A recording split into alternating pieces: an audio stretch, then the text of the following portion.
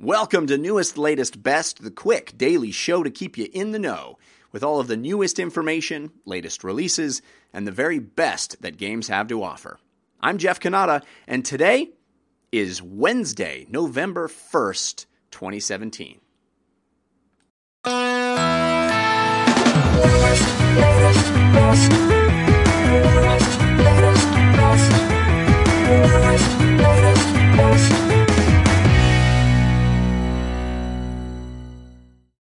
We've been talking a lot about loot boxes the last few weeks, and rightfully so. They're everywhere. They're permeating every kind of game, single player, multiplayer. Loot boxes, as I like to say, are the new lens flare. But the biggest bit of controversy, I think, around loot boxes, at least lately, has been in regard to the Star Wars Battlefront 2 beta. We talked a lot about that. Both here on Newest, Latest, Best and on my weekly show DLC, which you can find at 5by5.tv/DLC.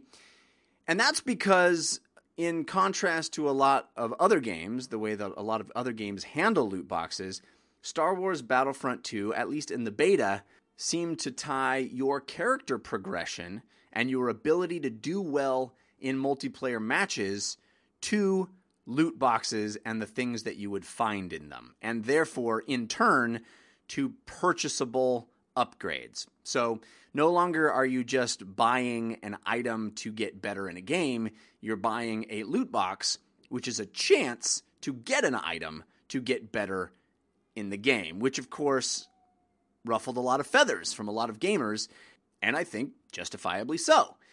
That's a very frustrating thing. It's pay to win. It's the thing we always bristle at because it makes for an uneven playing field. It makes my skill and my progress in the game secondary to how much money I've spent or how much money my competitors have spent. So, of course, that upset a lot of people, and people were very vocal about it. And as I reported here on Newest, Latest, Best not too long ago, EA was listening. They mentioned that they had heard people's feedback and they were going to make changes before the game was released on November 17th. I was a bit skeptical about how big the changes would be, but now it seems like we have some concrete information as to how the game is going to handle this and what changes EA is making to the progression system and to the way loot boxes influence it. On a new post on the game's official page, they outline exactly the changes that were made to the loot box system based on player feedback. So here is how it works.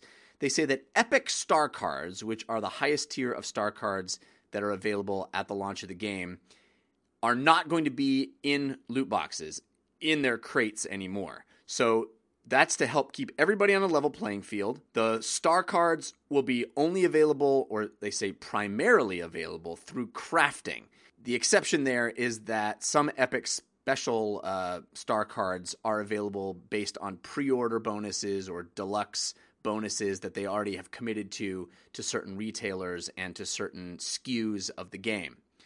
Also, you need to reach a certain rank to craft upgraded star cards, so you won't be able to buy a bunch of crates, grind everything up, and turn that into crafting materials and immediately use that to get the super powerful star cards. You actually have to play the game in order to be able to upgrade the higher tier star cards.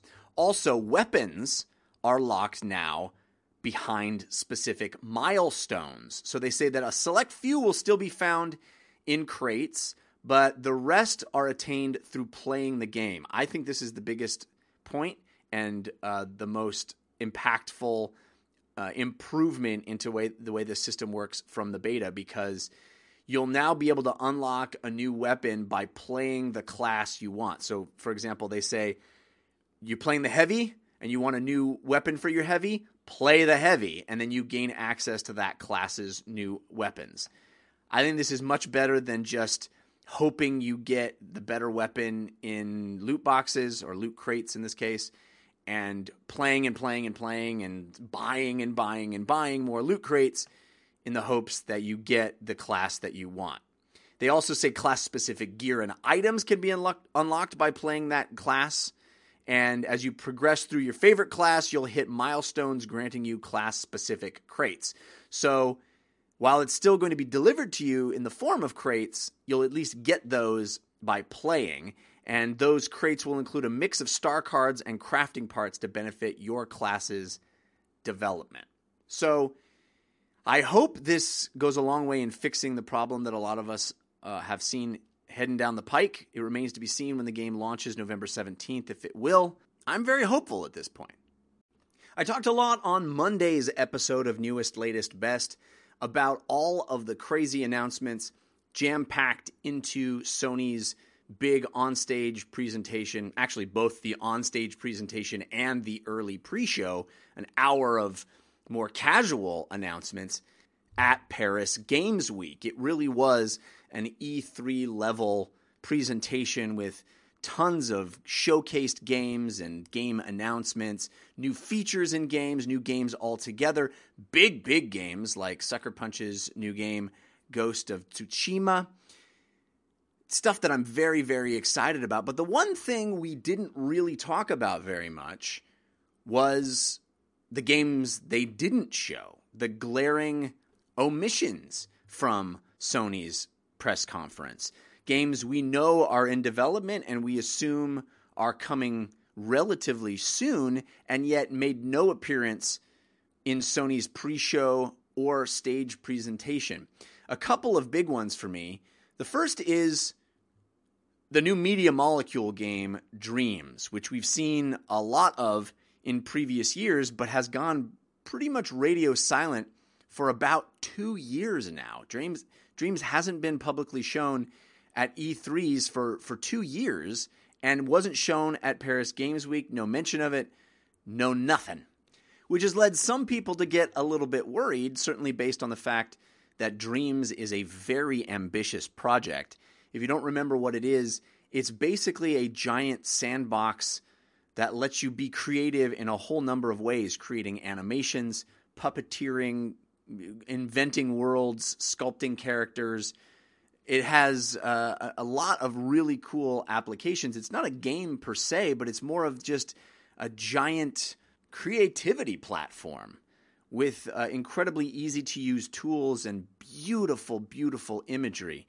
The kinds of things they had shown a couple of years back when Dreams was ramping up really, really sparked the imagination, and it showed a lot of promise. But like I said, nothing for a long, long time. And this kind of thing, this kind of ethereal, what is it, hard to explain to a potential customer type game, is always a little bit tenuous. And these are the kinds of things that get canceled, so a lot of people have been worried. Well, in a new interview that came out this morning, Sony's Senior Vice President of Worldwide Studios, Michael Denny, said that Dreams is still in development and still very, very exciting, which is good news to me, somebody that's been anticipating this game and really loves everything that Media Molecule has ever put out. Denny says that they're big fans of everything Media Molecule has done too, and the game is very much in development and very much still progressing and will be exciting when they talk about it next. This quote is the one that gets me most excited. He says, "It's going to be massive. It's incredible. We've shown lots of it before, but when we come back to it again, that will be fairly soon without putting any dates on it. It's going to blow people away." So, big hype from Director of Worldwide Studios at Sony. I can't wait to see more of Dreams.